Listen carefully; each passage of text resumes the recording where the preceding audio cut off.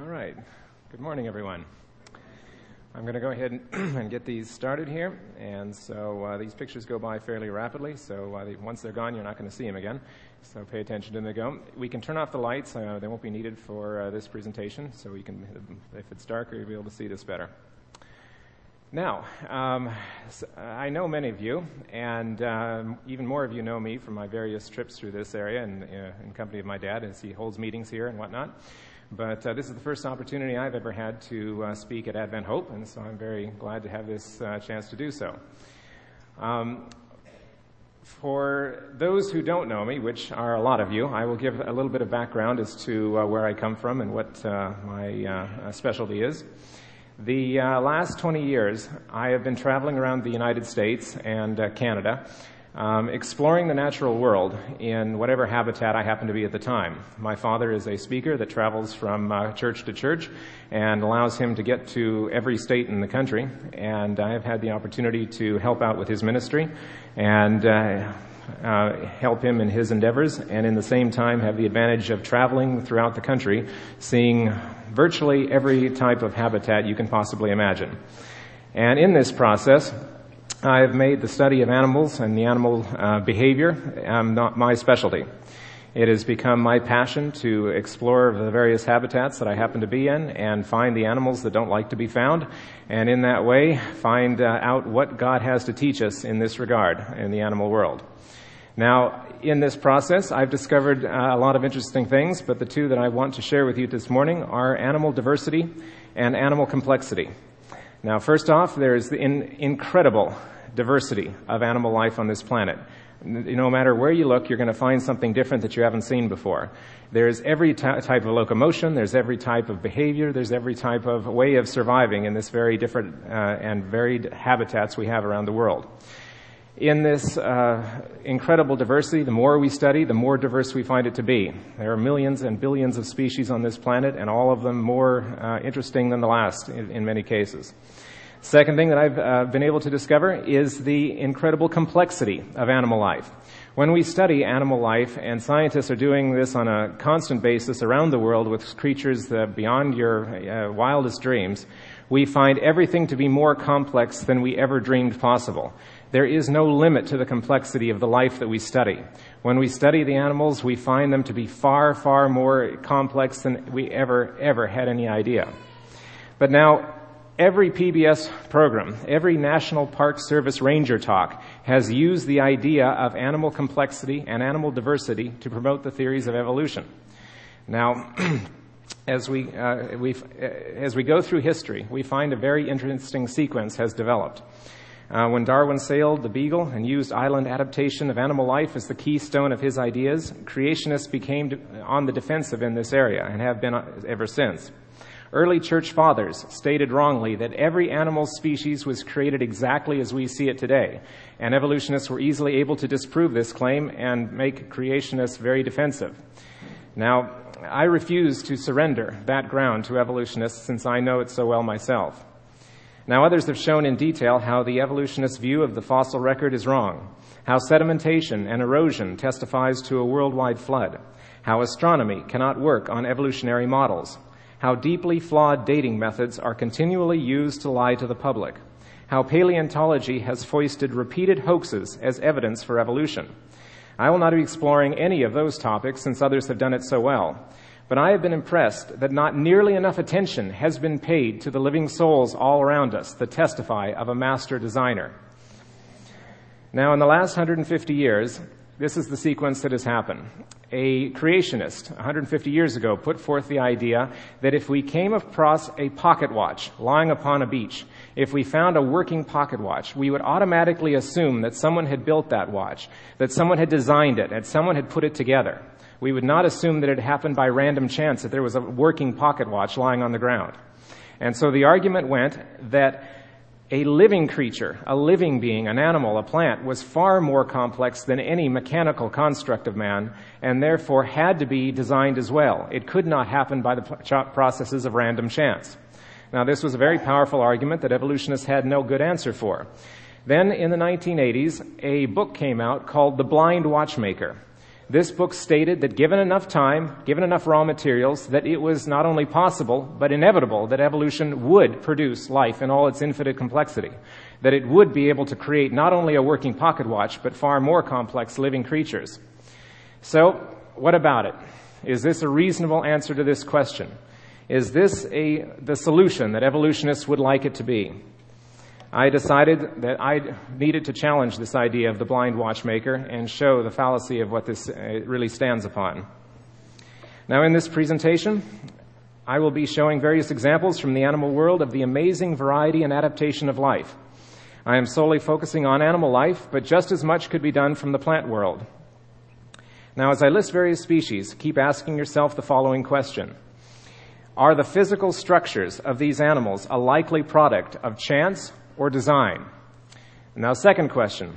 Are the mental specializations displayed by these animals a likely product of chance or design? There are only two choices, lucky chance or master design. You must decide for yourself which you feel is the most appropriate.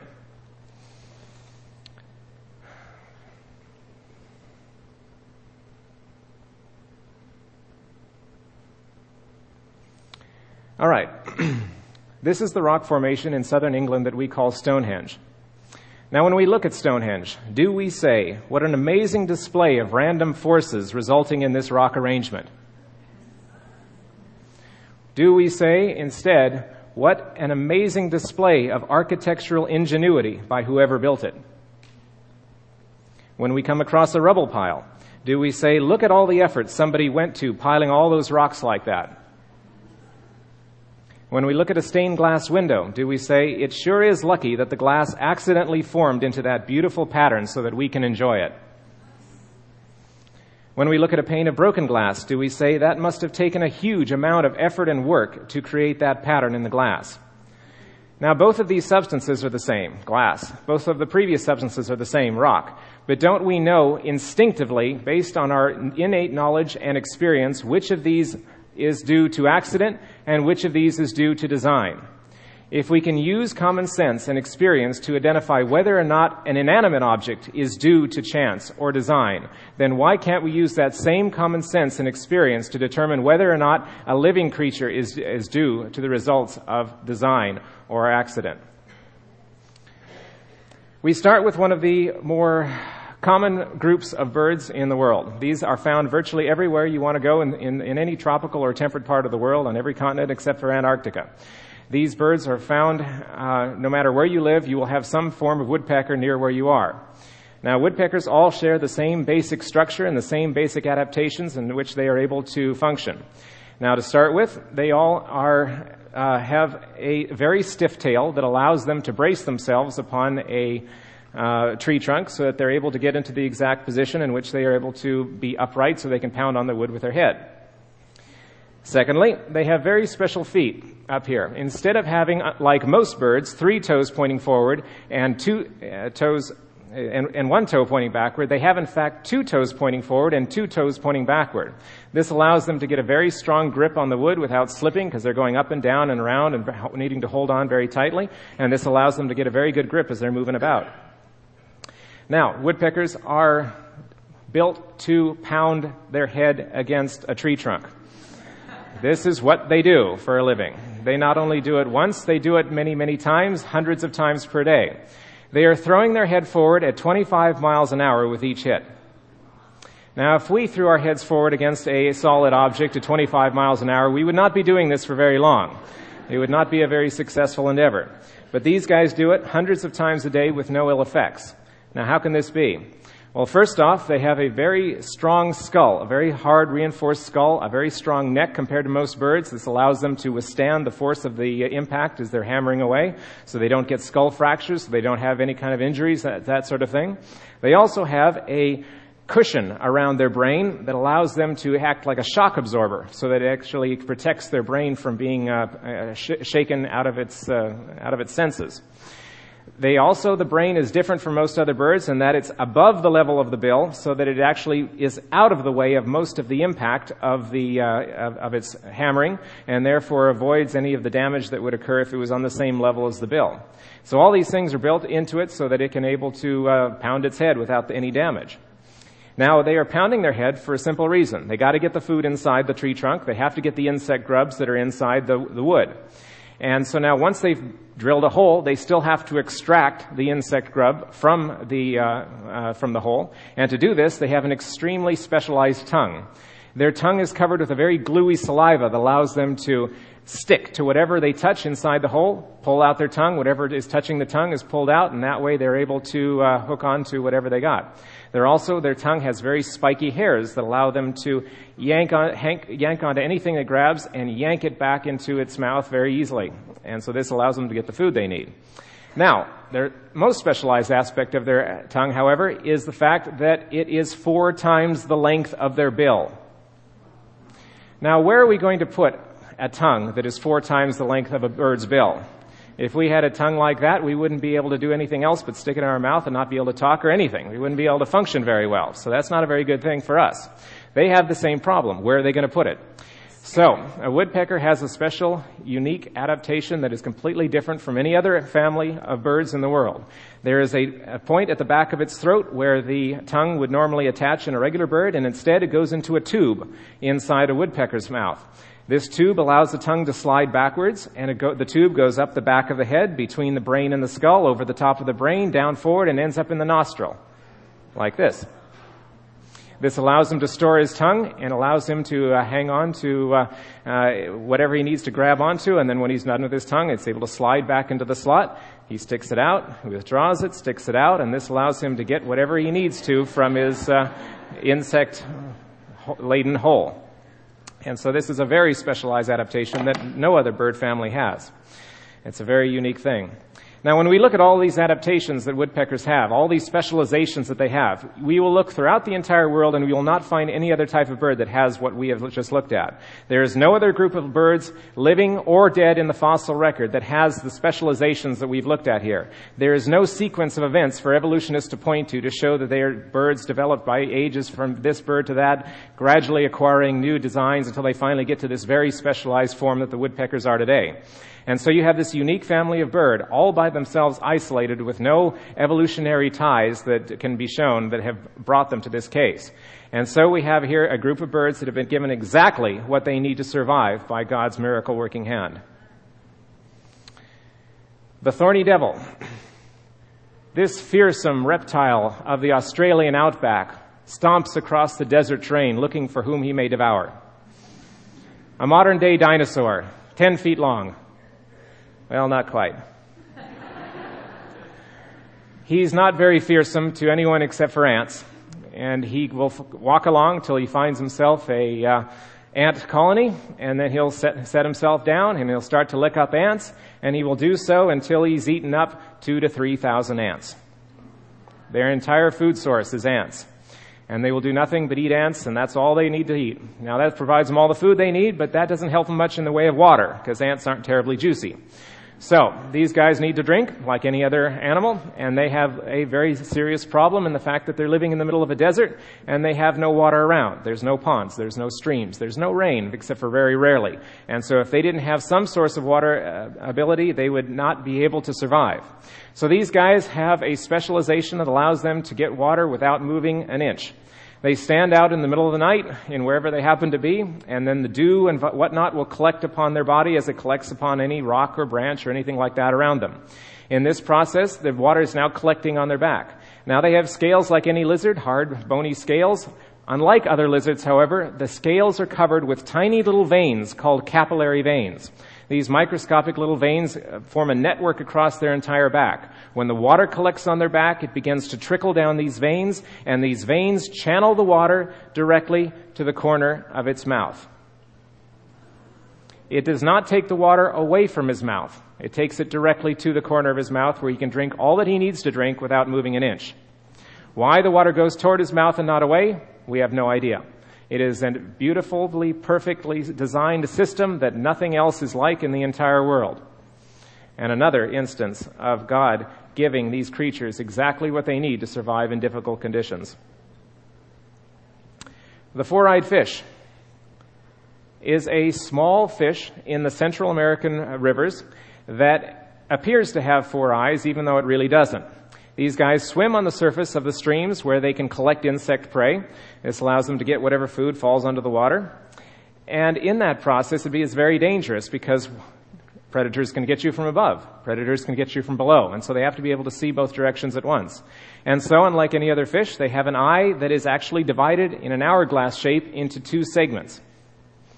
The upper segment is above the waterline and looks upward. The lower segment is below the waterline and looks downward.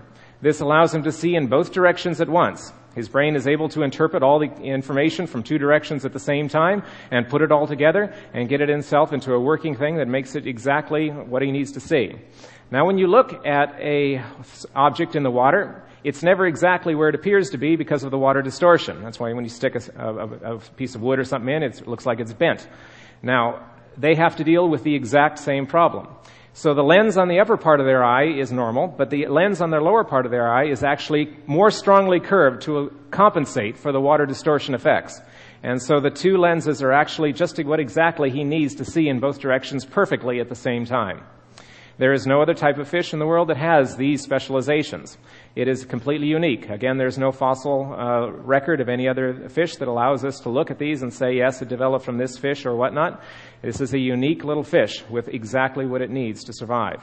Now, you're noticing a pattern here. All these creatures are having exactly what they need to survive in whatever given area, and they're exactly specialized and exactly how they need to be. If they weren't like this, they would have a very much harder time surviving. The sand grouse are a group of birds found in the desert areas of the world. They nest in the most isolated, remote places that they can possibly find in order to avoid predators. You set up your nest where there's no predators and you don't have to worry about your eggs being eaten. That also has one drawback. In those places, they're so isolated and so remote that there is no water around. And they need to feed their chicks water as well as food. And so you have a serious problem in order to get these chicks their drink of water. So they have a very specialized thing that allows them to get the water to their babies. They can't carry a canteen on their back, so they instead carry a canteen in their feathers. The male sand grouse has unique feathers on his chest. He will fly to a water hole, sometimes up to 50 miles away from where he is nesting. He will get himself his drink. The female will get her drink. And then the male will fluff up his chest feathers. He'll wade into the water, and the water will then soak into his feathers like a sponge. Completely unique design of these feathers that allows it to soak up water far more than any other feather could possibly do so. After he has soaked up the water, he flies back to his chicks. He settles on top of them. They immediately, instinctively go up into his chest feathers and drink the water from his feathers as if they were drinking from a sponge. This allows them to get the water they need in the middle of the desert without any problems whatsoever. Another miracle gift to these birds that allows them to have what they need. Octopus get my vote as the most intelligent invertebrate in the ocean. These animals are found in a huge diversity of colors and sizes, although the basic body structure is all the same. They vary from ones that are only an inch across to the Pacific giant, which is over 9 feet across. They all have 8 arms. None of them have any bones. They are all completely soft and squishy. They all carry their organs inside their large mantle behind their eyes. And they have these wonderful suckers covering their tentacles that allow them to manipulate their surroundings with extreme dexterity to the point that they're able to unscrew a jar with food in it and get the food out of the jar. They can control each sucker independently without having any problems. They're able to control each one individually. Now, when they are in trouble, they will eject a cloud of black substance that we call ink, and this substance will cloud the water, provide a smoke screen, allow them to scoot away, and at that point they're able to hide from whatever is attacking them. This inky substance also has the ability to block the smelling ability of moray eels, which is one of their principal predators. When they get into trouble, then, they will also eject water from the siphon. Let me show you the siphon here. When you see this Right here, this one siphon sticks out. This is which they intake and excrete water from their mantle. When they get into trouble, they're able to force the water out of that in a jet propulsion that allows them to rocket their way across the ocean's seafloor and escape from whatever's attacking them. This allows them for a very quick getaway. Now, all of these octopuses are very smart. If you take an octopus and you put it in an aquarium, you have to be very, very sure of what you're doing, because they're going to find a way out if you don't know what you're doing. They can squeeze through the tiniest crack. They can figure out the most complex lock. They can do unbelievable stuff where they are so smart. And they have this wonderful mind that they're able to put to whatever difficulties are in front of them and find their way out of whatever is going on. Now, an aquarium in California had a tank full of octopus and a tank of other fish and a tank of crabs and various things in a back room. And one day they came and found that the crab tank was missing one of its crabs. One of the crabs had been eaten. And the next morning they came back and another crab was missing and nothing was ever in the tank, and they couldn't find any sign of what had done this to the crabs. And so they finally, in desperation, set up a video camera to figure out what in the world was going on. They came back the next day, found another crab missing, played the videotape, and watched this octopus climb out of his tank, walk down the side of his glass container, cross the counter, pass by various other tanks with fish that he had no interest in, reach the crab tank, crawl into the crab tank, eat himself a crab, and then return all the way back to his home. This was an incredible display of octopus intelligence, because he not only had the ability to see across the room the food that he was wanting, because he had no ability to smell it in a completely separate tank, but he could see it and know that that was something that he wanted to eat, and know that he needed to get back to his home so he wouldn't be caught at the scene of the crime. He wasn't counting on videotape technology to catch him in the act, however. Octopuses also have this amazing ability to change color. Tiny little pigment sacs in their skin are able to contract and expand at their own control. This allows them to change their color at a moment's notice. In a tide pool off of San Diego, I once found an octopus that ran for cover. It got underneath a rock. It was a dark brownish octopus. Once it got under the rock, I wanted to see it again. I'd barely seen it for like 2 seconds. And so I reached under the rock. It grabbed hold of my hand with his suckers, and I gently tried to pull him out so I could see him. I would get him out to the point where he would almost be exposed, and then at that point he would release my hand and escape back into the crack, because he didn't really want to be out in the sunlight. And so I would wait a few seconds, I'd reach in again, he'd grab hold of my hand again, and I'd pull him slowly back out, and he would release my hand.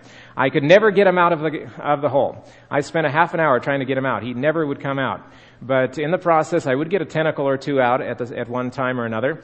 And just for the record, there is an octopus in this picture. He is completely camouflaged against the background. Those blue rings you see are actually on the octopus, so it shows how amazingly they're able to camouflage themselves.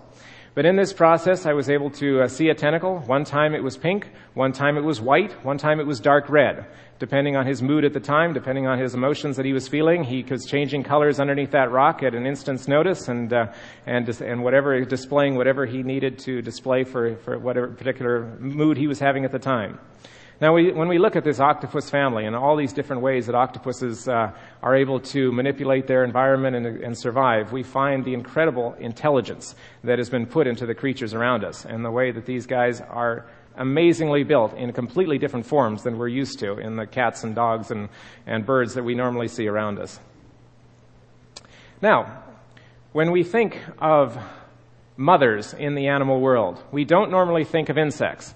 Insects are thought of as the ones that lay their eggs and abandon them and never have anything to do with them. And that, in fact, is true of most insects.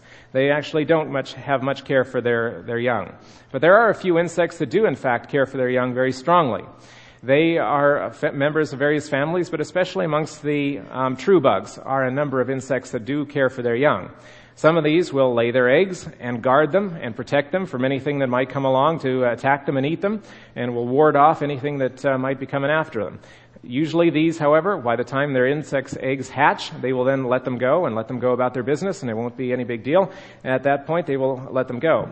This one is a male water bug carrying his eggs on his back until they hatch. And that way he doesn't have to stay in one place. The eggs come with him wherever he goes. There is one group of insects, however, that gives far more care to their insect young. And these are the maternal lace bugs. Here's an electron microscope picture of one showing the incredible detail of these creatures that you would normally never be able to see with the naked eye, and shows how God hides beautiful art designs in the smallest creatures around us. These guys lay their eggs, guard them, protect them. When the eggs hatch, they do not abandon them, but they continue to guard them. The babies will come out of their eggs and will wander around on the leaf and begin to forage on whatever leaf that the mother has laid them on and eat until there's no more leaf left to eat. At that point, the mother tells them, all right, we need to go. How she tells them this, we have no idea. And then she begins wandering off down a branch, and they all line up into single file and follow her down the branch till they get to wherever she leads them.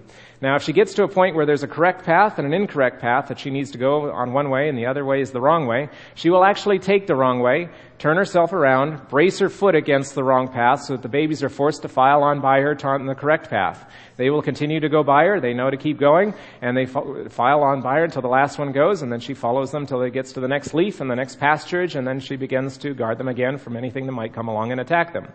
In this way, they're able to be very well protected until the point comes when they're able to be on their own. And so here is an example of a very attentive mother taking care of her babies.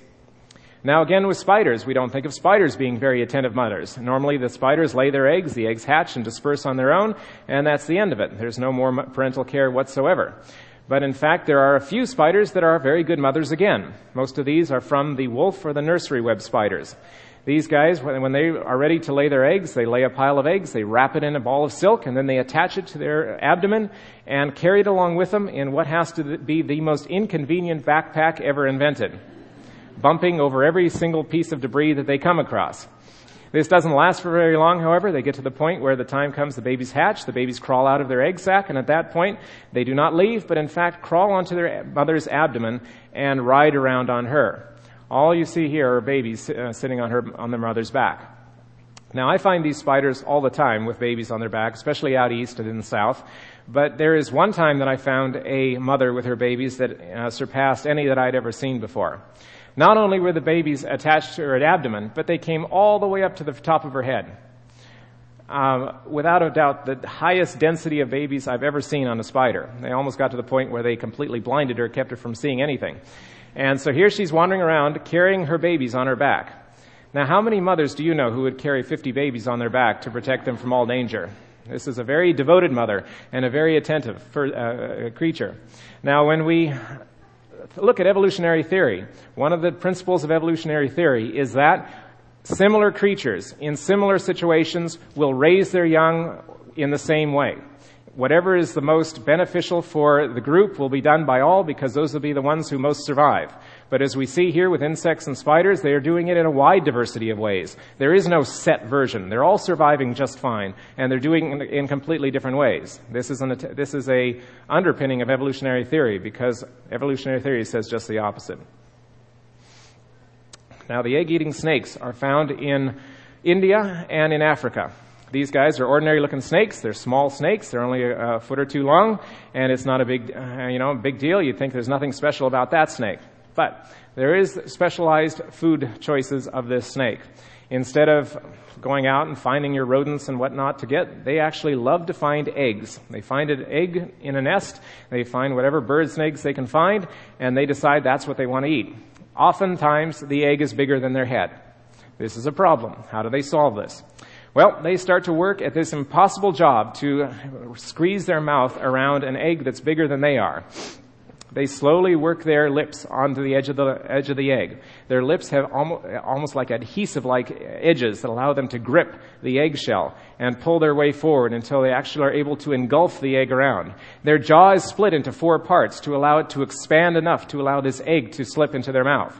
At this point, then, they're now fully consuming the egg. It's still very awkward and still very difficult to deal with, and you wouldn't be able to survive very long without predators catching you if you had to digest a huge egg like this.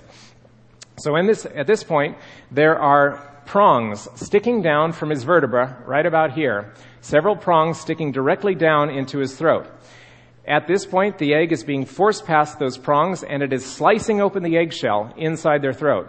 Once it is open enough, the egg is squeezed with muscular contractions of the snake's throat, and all the juices, all the yolk and the white, are then squeezed into the throat and stomach of the snake, and the egg is therefore at that point collapsed, and the eggshell is regurgitated out because there's no point to swallow an eggshell because you can't digest it anyway.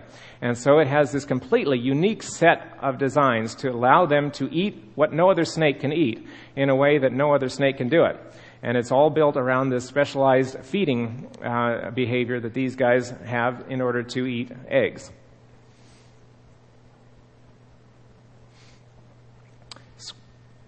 Okay, I'm going to quit now because I wanted to make sure that we ended on time.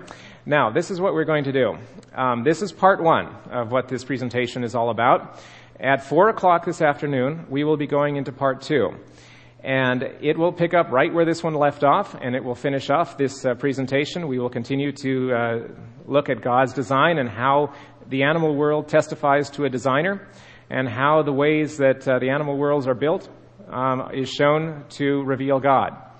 Now, that's the 4 o'clock meeting. Now, if you come late for that, you will never know about the scrub turkey.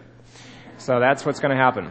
Now, if you come at any time, however, it'll be the same kind of style of presentation as what you've seen this morning. It'll be the various segments that deal with various nature aspects of God's creation.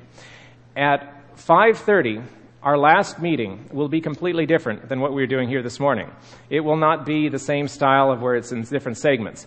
If you can only come for one meeting this afternoon, come for the 5:30 meeting, because that one is our most important meeting showing how the practical aspect of what we're learning here today matters. Why does it matter that creation is true to Adventists? I mean, we have this obvious kind of gut feeling that animals were created by God, but, so what? How does that matter to us as a final generation in Adventism?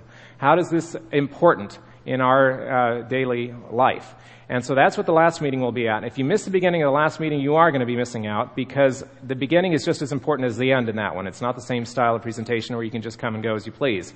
So try and come on time for the 5:30 one if you can only come, but try and come for all of them if you can, because this is all going to be pictures the whole day, PowerPoint presentations like this, and it'll be the one at 5:30 has never been seen by mortal eye before. Some of you have actually seen this blind watchmaker presentation before, because I've done it various places in this area, but the one at 5:30 is going to be completely different from what has been done before anywhere in this area. So that is the most important one. If you can come to that one, please be able to do so. So at this point, we will finish up, and you want to go ahead and have a closing prayer. Oh, also one more thing. For those who come to the last meeting, at the end of the meeting, I will be giving out a special gift to all attendees who come to this meeting. So that will only be for those who are here at the end of the last meeting, so just so you know.